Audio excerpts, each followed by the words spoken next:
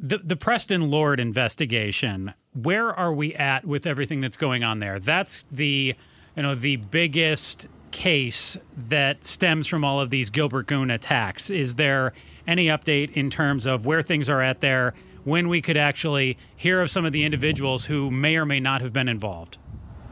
Yeah, like you just said, it has been the focal point of these incidents throughout the Southeast Valley. Yesterday, I spoke with County Attorney Rachel Mitchell, and I asked her for any updates on the Lord case.